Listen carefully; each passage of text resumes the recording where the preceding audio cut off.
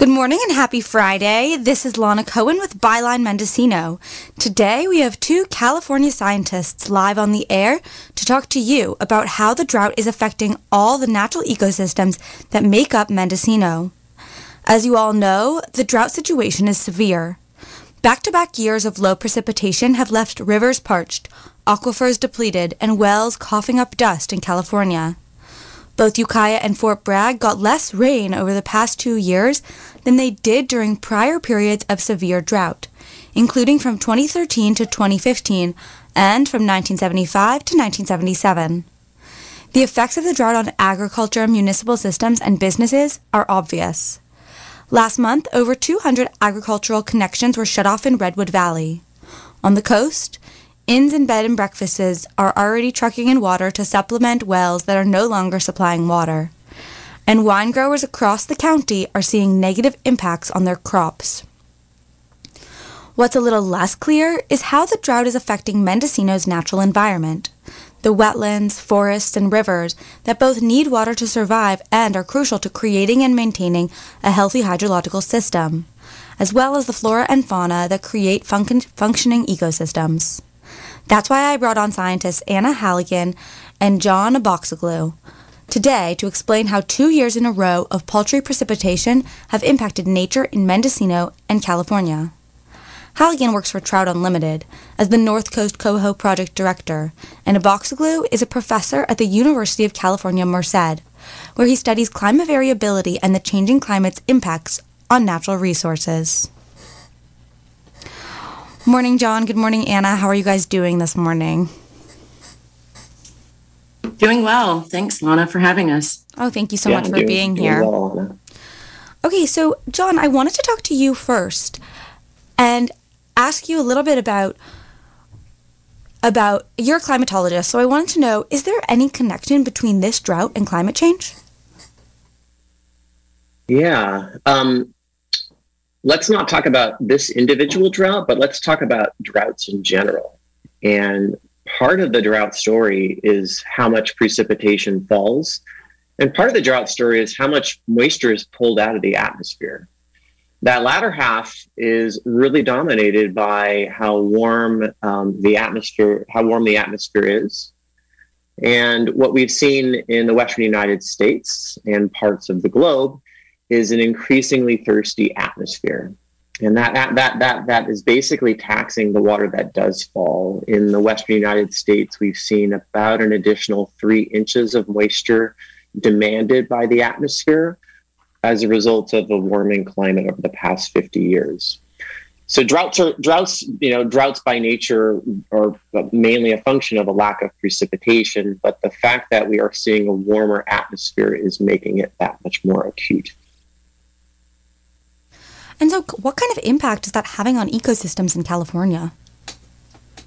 Yeah, I mean, the impacts of drought, like you mentioned before, we often think about, agricultural productivity, but doesn't take too much to see the impacts on natural systems in California. And we should preface that by saying that California is used to wild year-to-year swings in precipitation. A lot of our natural ecosystems are adapted to this volatility. That being said, right, back-to-back dry years, realistically, the last 20 years, we've seen really, really low water availability in the summer. And we're beginning to see some of these natural systems that are designed to deal with drought fail. And so at least some of the things that I study in terms of fire and vegetation impacts, we see that play. We've seen that play out across California during the past drought. Right now, when we survey the landscape and look at how dry our fuels are, they're about as dry as they should be in early July. So we've basically, jump-started the dry season here by having a lackluster winter by a month and a half. Yeah, so you mentioned that some of these systems that are designed to deal with drought because of our really naturally variable climate where it rains in the winter and it's dry all summer are starting to fail. And so, Anna, I wanted to go to you because I know that you do a lot of work in the field working with coho and fish in rivers and streams. And I wanted to know, what are you seeing out in the field right now? Are things looking different than they usually look at this time of year? Well, yeah, I mean, so I primarily work in freshwater systems, so our rivers and creeks. And the most noticeable thing right now is just that stream flows are lower than they would be typically this time of year. Although I should note that, I think we all need to start rethinking about what typical means now. NOAA Fisheries has kept climate data for over 30 years, and they're starting to think about averages now in the last 15 years rather than 30, because as previously noted, we are, because of climate change, we are asking questions right now like, when is a drought anymore? And are we really experiencing a temporary, climate effect, or is this? And I think really it's not a question. It is the statement that we are now entering into a time period when dryness in our environments is going to be more prolonged. And we need to start thinking about what is typical in a new way. So this year, though, I will say stream flows are low. And that can have lots of different impacts on species that rely on those freshwater systems. Obviously, animals that are really dependent on water, like fish, are critically vulnerable to low flow conditions. If you don't have water, you won't have fish. But there's other aquatic organisms like frogs and salamanders that rely on water for specific time periods in their life cycles. And then beyond that, as flows get lower, water temperatures rise, and that has impacts on water quality. And also flows can become kind of intermittent between pools, which fractures habitat. So then there's issues there too. So these are the things that we're starting to see in the field now, are lower flow conditions, kind of reduced ability for these species that are dependent on water to move up and down the system. I don't think, some systems are starting to get completely dry, but it's still a little bit early for that. I think as the summer progresses, we're going to see some pretty dry conditions in our rivers and creeks and other wetlands. Yeah, I just wanted to remind listeners that this morning you're listening to Lana Cohen with Byline Mendocino at KZYX Philo 90.7 FM, KZYZ Willits and Ukiah 91.5 FM, and Fort Bragg at 88.1 FM.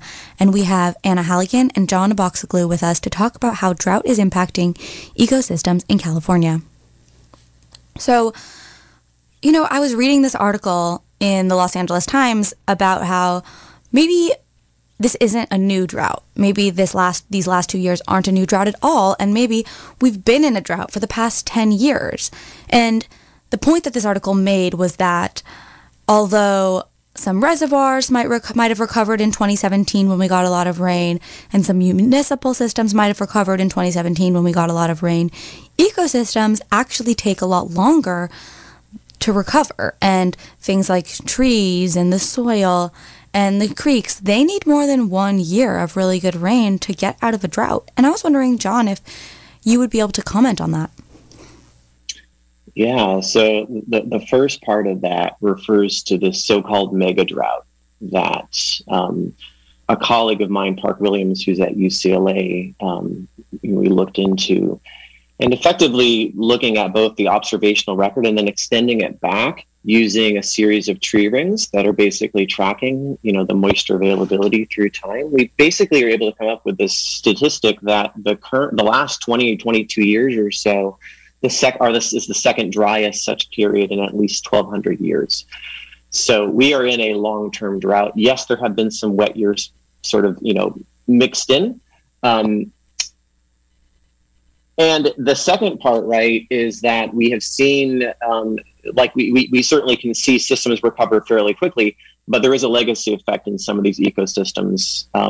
And certainly when we think about, an individual wet year, what does that do for an ecosystem? There may be some systems that are able to respond very quickly and adapt to that. Other systems that maybe are relying on a more reliable amount of moisture over a number of years. And so having that big drink of water, like, for example, in, I think, 2019, right, that may not have actually satisfied and actually brought these systems back up to being resilient to yet another, extended drought like we're going through right now. So Anna, I actually brought you on specifically because coho are such an important species to our region. They have cultural importance, they're important to the economy, they're important to indigenous communities in the area. And so John just mentioned this legacy effect, and I wanted to ask you, do you think that there's a legacy effect on these species, on these coho and the streams that you work with in the North Coast? A legacy effect of drought specifically? Yes. Well, that's a good question. I'm going to have to think about that a bit. So coho salmon, we can start with kind of what coho salmon really need to survive. And they need cold, fresh water that has a lot of oxygen in it. And they need that water to be able to also sustain the food resources that they rely on. And, one thing that is actually really critical about having, streams that have continuous stream flow is that food then drifts with that stream flow and is carried throughout the aquatic ecosystem. So fish really do need to have, it's best if they are not trapped in an isolated pool and they have the ability to have food drift down to them and then to move between certain habitat units. And coho, they live in both the marine and freshwater environments, but when they're in their freshwater environments, they really need well protected, which means like having wood or an undercut bank or some place where they can hide from predators, well protected, cold water habitats. And so coho salmon also have, as you mentioned, have been around for an extremely long period of time. And I think that the changes they now are endangered in our area and threatened farther north in the Pacific Northwest. And the primary reasons why these fish are endangered is because of impacts to their habitat. And that's either, impacts that have inhibited them from getting to habitat or actual degradation of habitat. And climate change just exacerbates all of those previous impacts. And it really amplifies the effect that has happened to this population over time. And that effect has been that it has been in decline. Recently, in the Mendocino Coast, we have been seeing some positive trends with coho returns and coho production. Climate change makes it really hard to know if those types of kind of positive trends can persist. And so I think, as far as like legacy effects, this species has been around for a long time. It has been able to adapt during different climate regimes over geologic history. But right now, I think the combination of stressors that came from different human-induced impacts and that compiled with the stressors of climate change, which this drought is really a reflection of our changed climate. And so those two things are probably combined, really amplifying the effect on coho populations in the state and in our region. And John, what are the biggest legacy effects that you're seeing in your work? What different parts of different ecosystems are being impacted most by this drought or this mega drought that's been going on for a while now? Mm-hmm. Yeah, and I think moving a little bit beyond maybe the Mendocino area, although the impacts may be realized there as well. We have seen massive tree mortality in California following the drought that started in the drought that started in 2012 or so, right? And so over a series of years, right, the lack of available water, primarily in the summer, allowed for massive tree mortality. That those trees are out there on the landscape right now. They're dead trees. We know that dead fuel dries out much quicker than live living vegetation, and that primes the landscape for fire, right? And that's one of these potential feedbacks that we see. For example, last year, the Creek Fire, which was the single largest fire that has burned in California, burned in a patch of a lot of tree mortality that occurred a few years prior to that. So that's one example of the type of legacy effect that we might see, particularly with some of these more, I don't want to call it catastrophic, because fire is also good, but some of these more explosive impacts of drought coupled with fire. Yeah, tree mortality was something that I was thinking a lot about planning for this show, because I know that all over the place, trees are dying, and there's increased tree disease, and all of these things are related to drought. And of course, I spend a lot of time talking about fire and researching fire.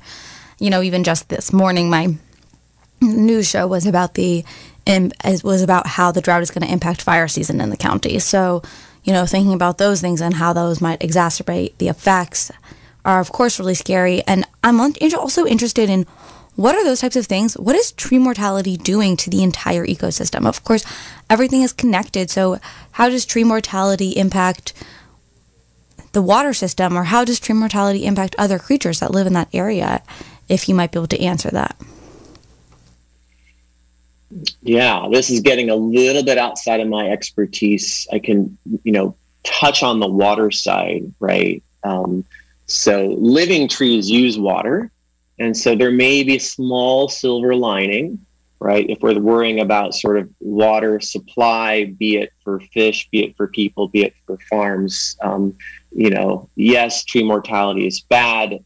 It also may mean that there's a little bit more stream flow in some systems, right? There's less water being used by vegetation because it is effectively dead. That can vary quite a bit from place to place. Although in the Sierra Nevada, at least, there's some evidence to suggest that sort of post fire, post tree mortality, there ends up being a little bit more water yield from that system. So I want to go back to something that you said earlier, Anna, when you said that you guys are starting to think about when is a drought, and we all need to start thinking about what typical is anymore, and has that changed? And I was wondering what type of work Trout Unlimited is doing to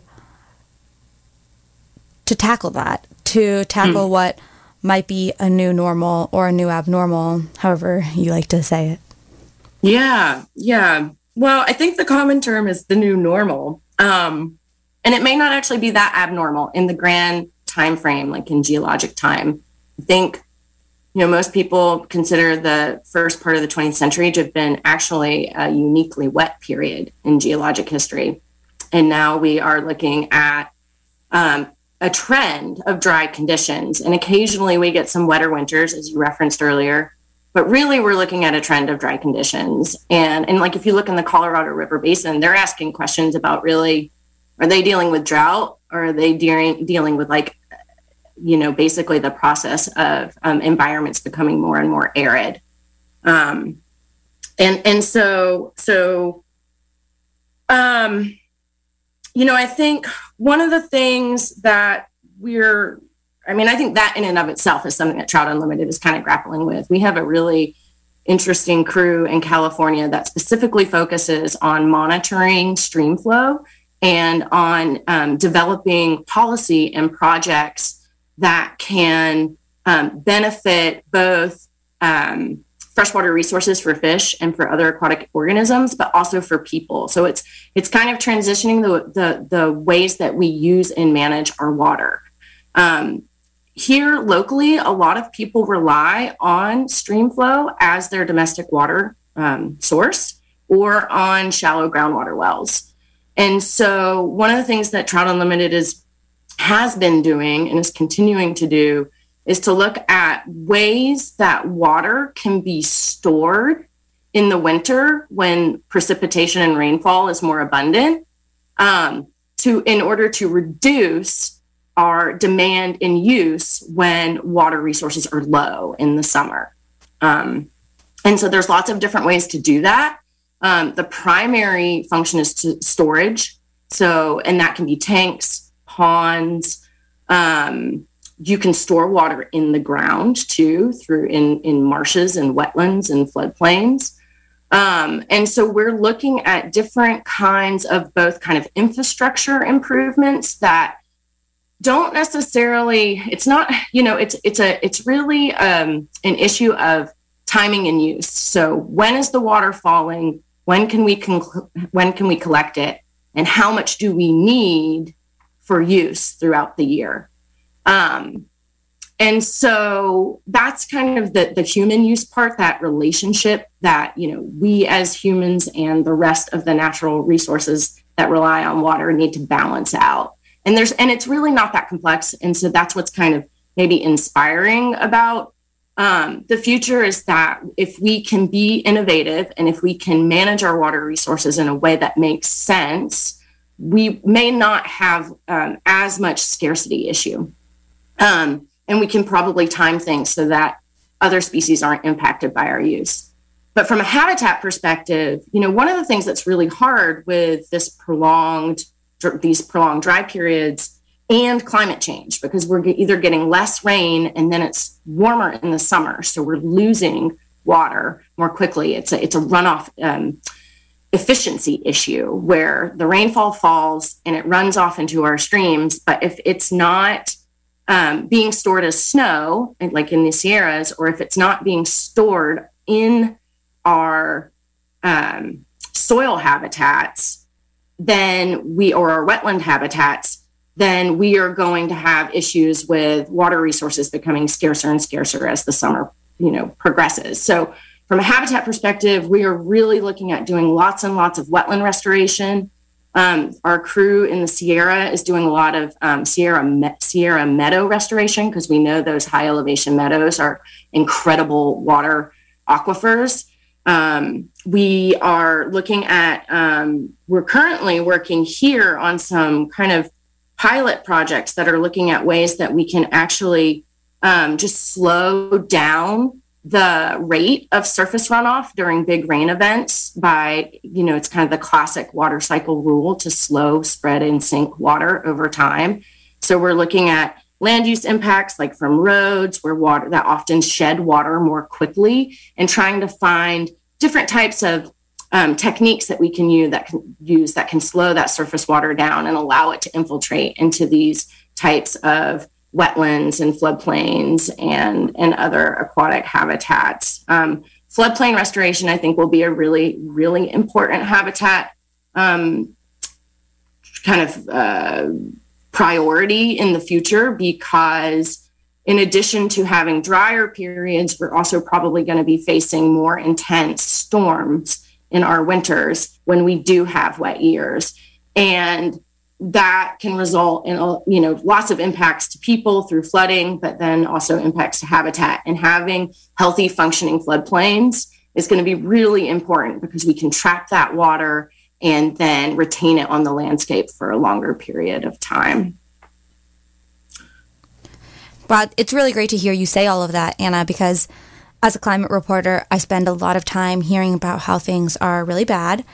And it's great to hear some of these solutions that Trout Unlimited is working on, and I know other groups are working on, and it's so important to hear about those things also, because there are changes that we can make to improve our climate situation, and that can't be forgotten.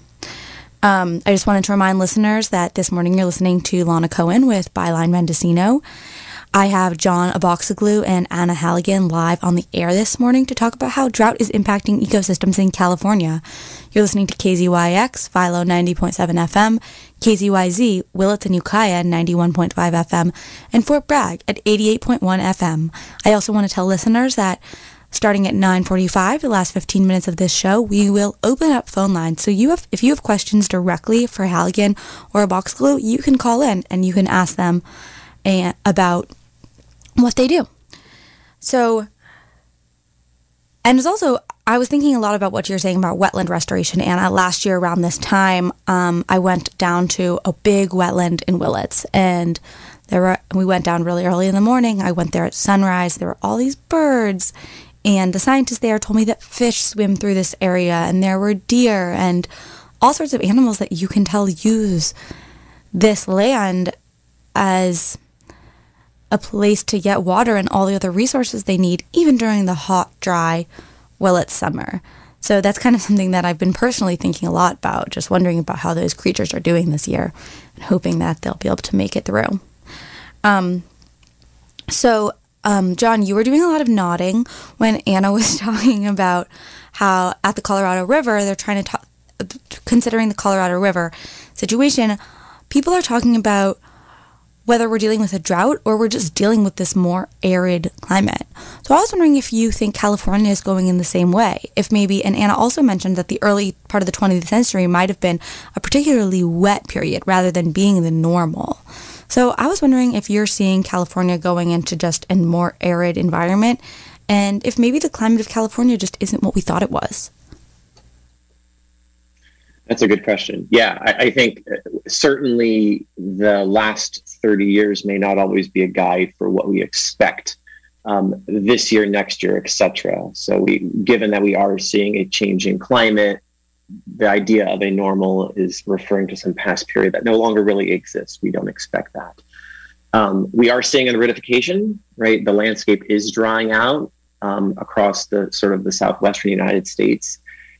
Interestingly, in California, precipitation, if you just look at precipitation alone, it hasn't changed a ton. One thing that we really have seen in terms of precipitation and a pretty robust signal from climate change is basically our wet seasons are contracted, right? And so we end up losing precipitation in the fall and in the spring. And that puts an onus on having more water over a shorter period of time. And it highlights the importance of some of the management strategies that Anna was referring to. So expect not really a big change in overall precipitation, but its seasonality will contract. We will see increases in the really, really wet years and increases in really wet events, right? And so I think, our Mediterranean climate, we're still going to have a Mediterranean climate, right? But the characteristics are certainly changing. And the influence of a warming and drying climate cannot be ignored, right? We're seeing that play out quite profoundly. So Anna talked a lot about storage, and as one of the main solutions for dealing with this change in our climate, what do you see as some of the solutions to dealing with this contracting wet season and maybe these more extreme weather events followed by longer periods of aridity? Yeah, and I think storage is certainly the one that makes a lot of sense. In natural storage solutions as well, obviously building dams only works if you have water that falls and actually can replenish those reservoirs.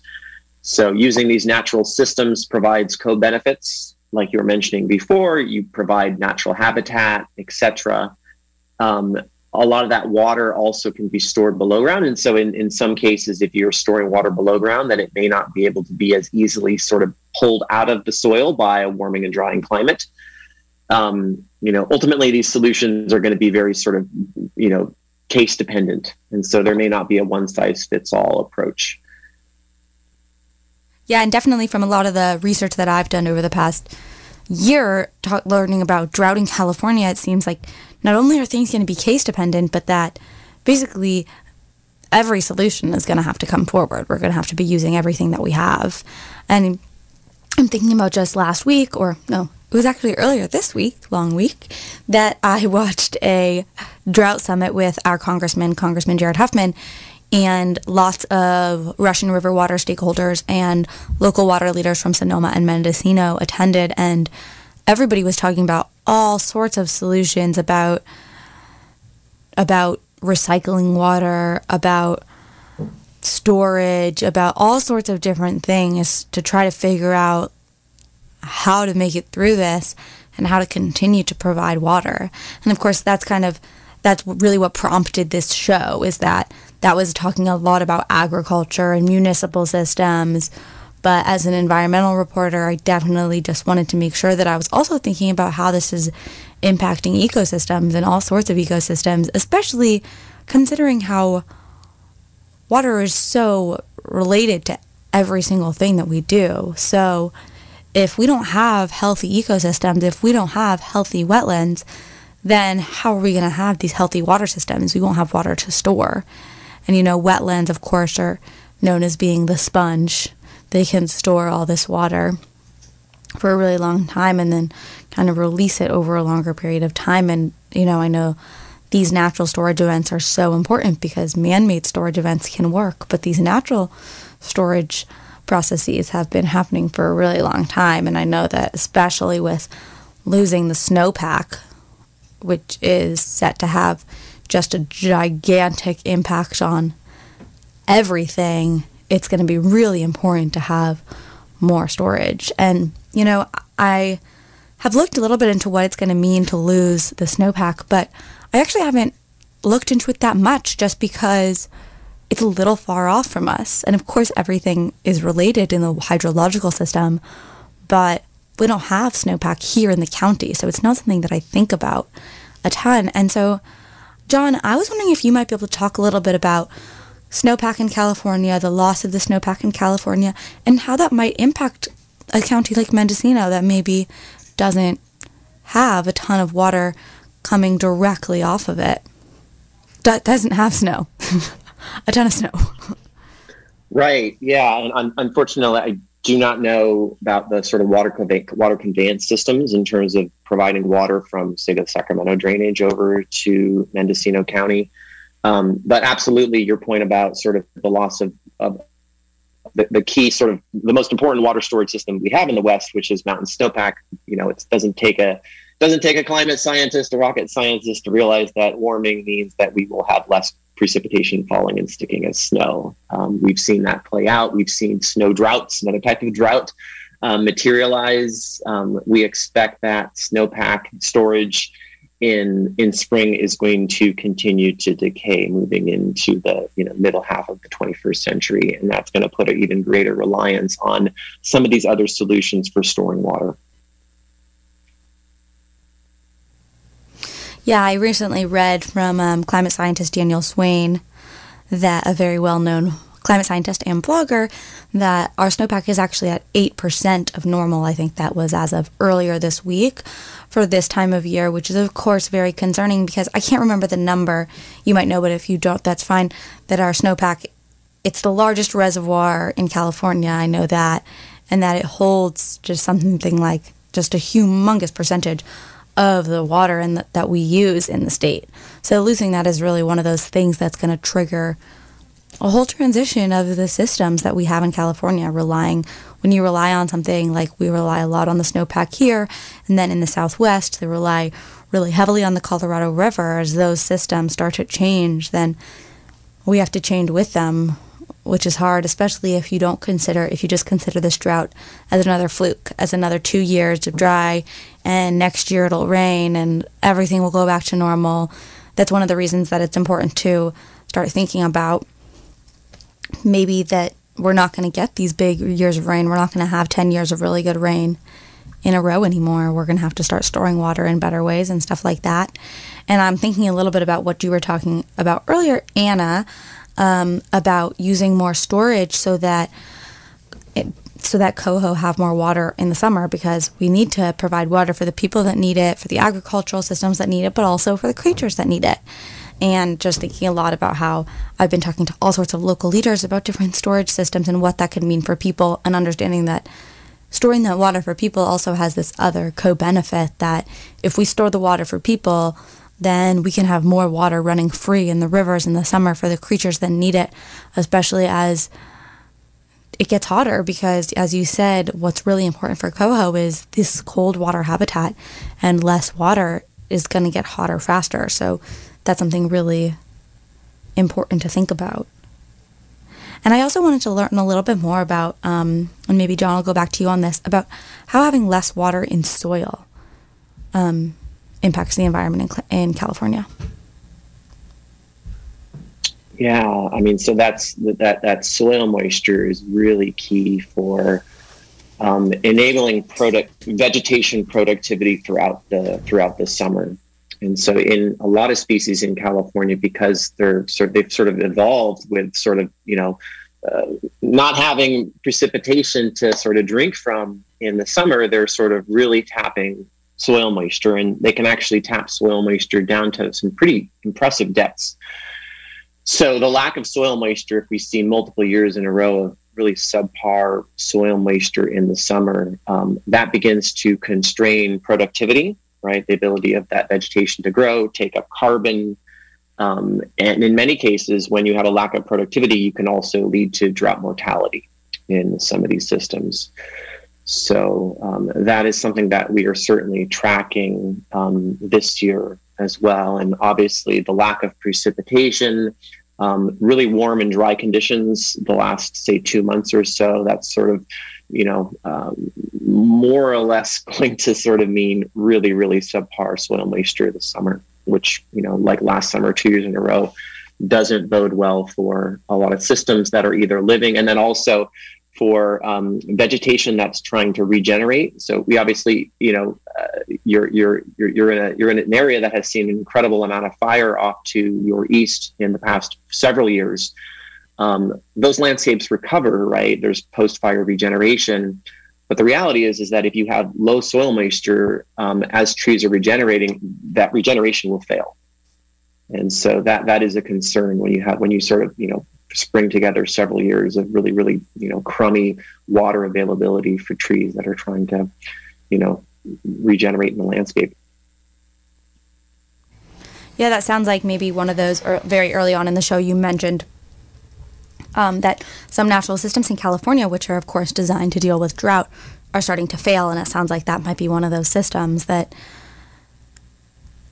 so many years of drought in a row, then these big trees that are used to maybe a summer without water start to struggle more and more. So this changing climate and natural systems starting to fail, what does the future of California look like? Kind of, what's a picture that you might be able to help paint for us? Is it going to be all just one giant desert in 500 years? Like, what are you guys anticipating? Or you can say if you can't anticipate that far in advance. I know that scientists have to be very specific about everything that they do. Well, I could give you a little bit of an insight into what the California Department of Fish and Wildlife is thinking about with regards to the species that are most at risk or vulnerable to drought.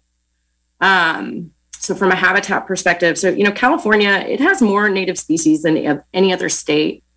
And it has the greatest number of endemic species, which, those are species that occur nowhere else in the world. And many of these species are rare, and as such, they're subject to a variety of threats and stressors, including drought.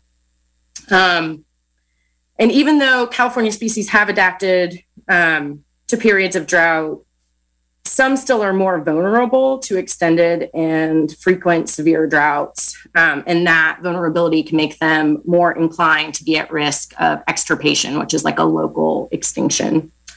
So California, as a result, the California resource agencies are trying to do assessments to figure out what species are most at risk.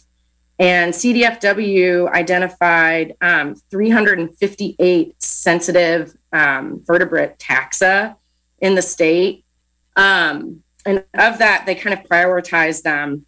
There's 48 species that are at the most risk of just, extirpation or extinction. And then there's another 57 that are highly vulnerable to prolonged drought. And these include amphibians, fish, amphibians, reptiles, birds, and mammals. And there's even 3 species of bats that are also at risk. So 80% of the state's sensitive amphibian species were ID'd as being at risk of drought. And so from a fish and wildlife perspective, we have a lot of species that depend on aquatic systems at some point in their life. And so, some species will probably be able to adapt if they have adequate like behavioral and genetic diversity and they have enough time to adapt. But what we're kind of looking at when you're thinking about drought vulnerability is, how is drought going to affect annual survival of these species? The species particularly that depend on water to live. How does it affect their reproduction? How does it affect geographic range? And so what I think we could see with prolonged droughts are really big shifts in the types of species and the types of habitats that we have on our landscape. And that could mean that we will also see a lot of loss of species and loss of habitat types. And some of the species that really are at the most risk, like birds and mammals, are inland marsh habitats. So it's going, I think, the really interesting and amazing thing about the natural world is that it has an ability to adapt and fluctuate. And so we're really going to be watching changes and shifts over time of populations and habitats. And it's really hard to predict exactly, what those changes will be and when they will occur, because we're constantly getting new information to inform our models that make those predictions.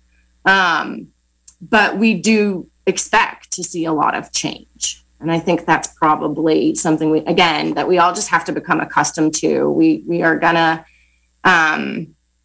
need to be, to the best extent we can, to make sure that we have a mosaic of habitats that's really resilient to different climate change stressors so that we don't lose a lot of biodiversity. But I think we also just kind of have to be prepared that is something that will occur over time in the future, that we will see some loss of species and habitats. Yeah, I just wanted to tell listeners that we will be taking callers in 1 minute. I see that someone is waiting on the line, so I'll be with you in a second. I just wanted to remind everybody that you are listening to KZYX, Philo 90.7 FM, KZYZ, Willits and Ukiah 91.5 FM, and Fort Bragg at 88.1 FM. Okay, let's hear from our caller. Hello, caller. You're live on the air. Thanks for taking my call. So I have 2 questions. One, I'll start with, and I'll say them both, and then I'll take my answers off the air. On the air. I wanted to ask about using ocean water both for storage and usage, and the possibility of increasing usage by desalinization, and how does that figure in? And then my second question, thinking about the mosaic of habitats, is in California, beavers are considered a nuisance species, but as habitat builders, I would imagine that allowing beavers to be more present in our wildlife and doing their work of building habitat and protection for coho, other fish and other animals, and help mitigating cold water habitats. If your guests can speak to both of those things, and I will go ahead and hang up and listen. Thank you. Well, thank you so much for those 2 really great questions. I will ask them right now if they can take those questions, and maybe we can start with beavers, and then we can go to desal. So that sounds like maybe that is Anna's territory. Yeah, that's always, that was a great question. I'm so glad someone brought up beavers, our original water engineers. And we actually do have local populations of beavers here on the Mendocino coast. They're kind of scant, but they do exist. And they are incredible dam builders, which are, they have this ability to impound water in a way that doesn't have a lot of negative impacts on other wildlife. And impounding just means kind of like holding water in like a pool behind their dams. And that has a lot of benefit for holding water on the landscape for longer periods of time.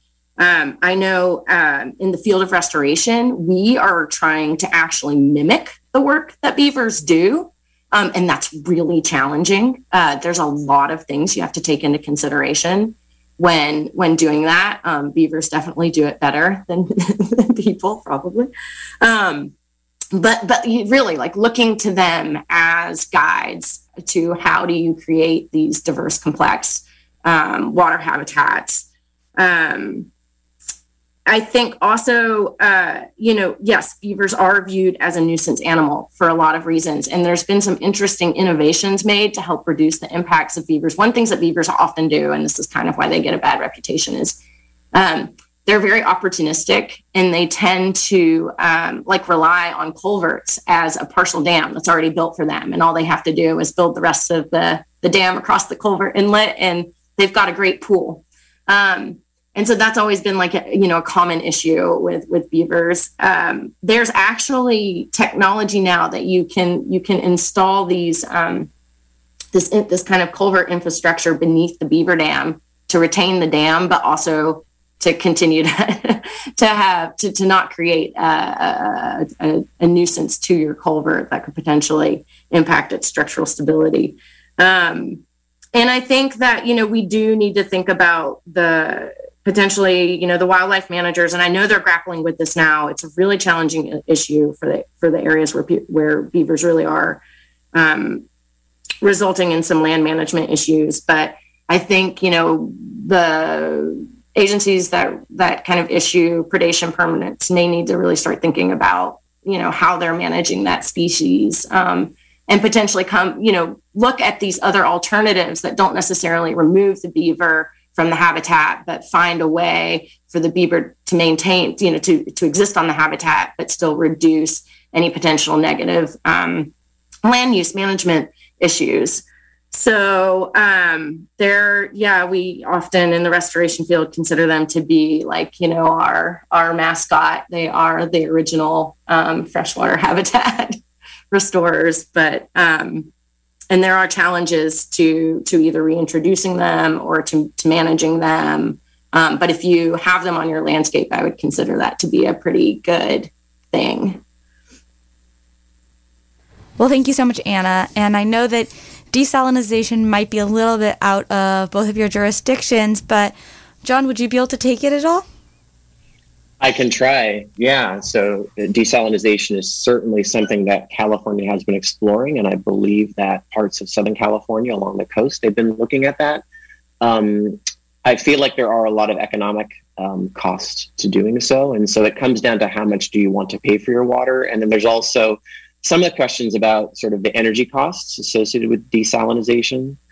It has worked in other areas. So I think places in Israel, they've actually gone to desalinization to adapt because they live in a very water stressed environment, and it's been effective there. So whether this is going to be a solution, more broadly, I don't know, but the technology exists. The cost is quite high. Well, thank you so much, John. So we have another caller. One moment. Hello, caller. You are live on the air. Yeah, hi. I would like to make 3 suggestions. One is wind in California is very strong. And anybody who knows about an air conditioner, he knows that there's water generated by condensation.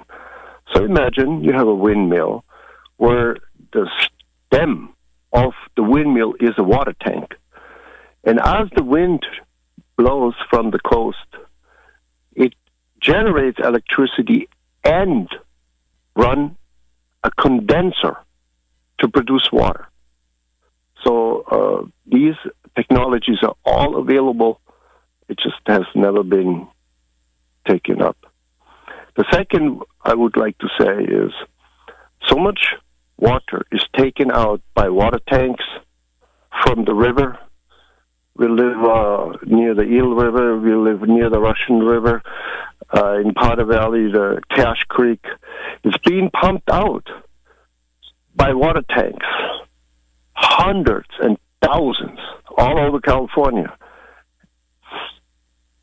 We need regulations. We need to not empty our rivers and produce water in other ways. By conserving water, for instance. And the third I would like to say is the drought in California has much fires, wildfires. And the best way, and instead of cutting all the trees and everything down and drying out the atmosphere even more, it would be more advisable to put an extra water connection, like instead of the bathroom, you have one for the garden, put a water hose connection on the roof of your house with a rainbird sprinkler, and the moment there's fire dangers, you can turn on the sprinkler and the whole area around the house is being wetted and protected from the fire. And you can also use it as landscaping, and you can use it as for your garden, and so many ideas.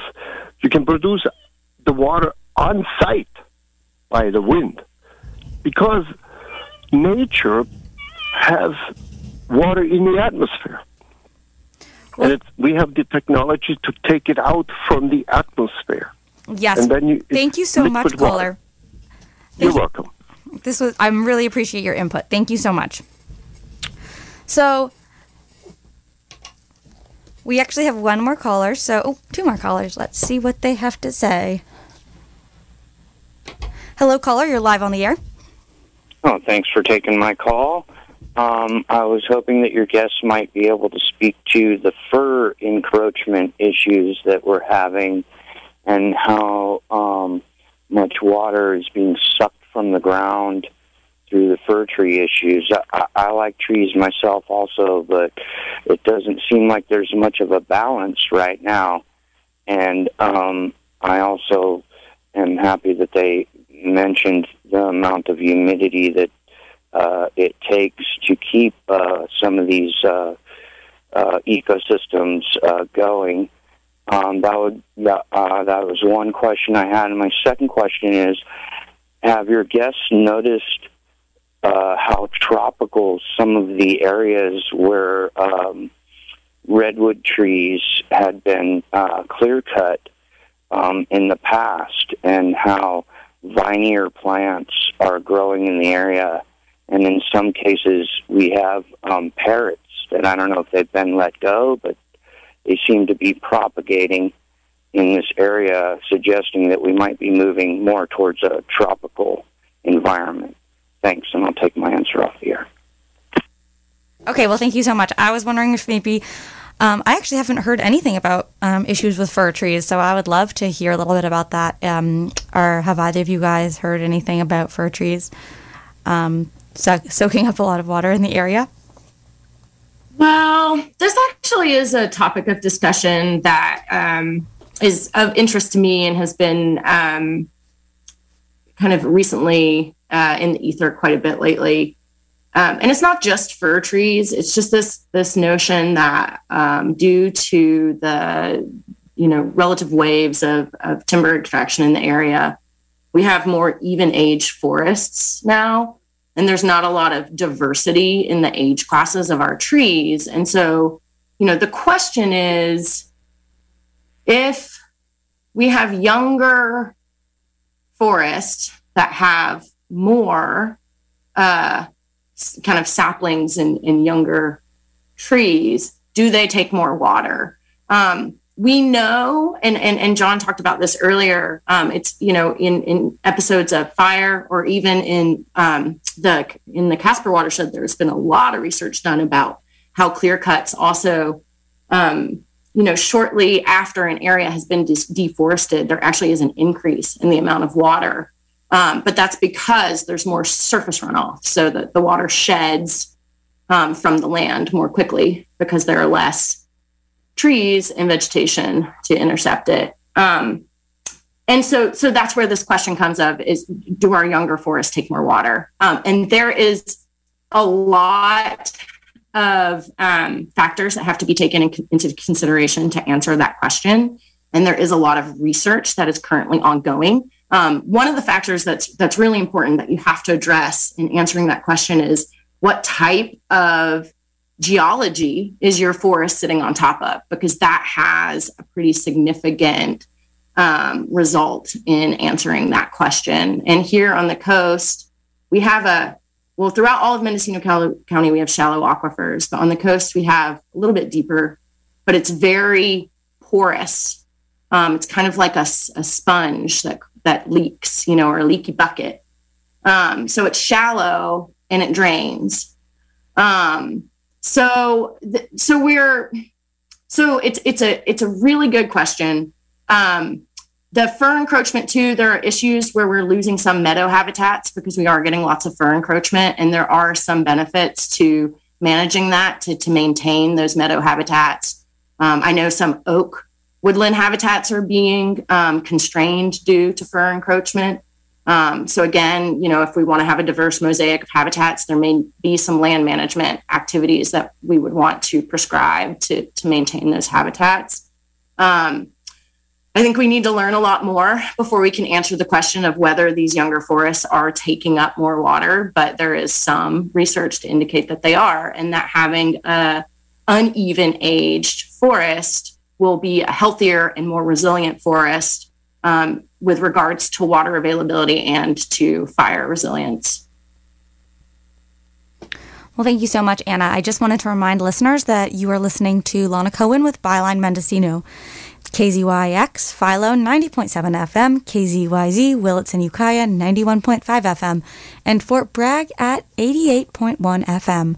So we only have a minute and a half left of the show. I just wanted to end with some quick, fun questions for both John and Anna. We'll start with John. I wanted to ask you what your favorite California ecosystem is and why. Well, for your audience, I think I do love the coastal redwood. It's a very nice ecosystem to be in. I sort of grew up in sort of the southernmost extent of the redwood forest there, and I've always enjoyed that landscape. Okay, and Anna, what is your favorite California ecosystem and why? Oh, well, this will probably be pretty obvious. I really love river and creek freshwater ecosystems. I think why goes back to even just my youth. I have always loved to play and explore and swim and fish in freshwater creeks and streams. I'm fascinated by them from the bugs that are in larval stages on the rocks of streams all the way to the birds that predate on the fish in the streams. So, they're just, our water systems, almost all animals rely on water in some way, shape, or form. And so that is my preferred habitat. I love being in creeks and rivers. Well, thank you guys so much.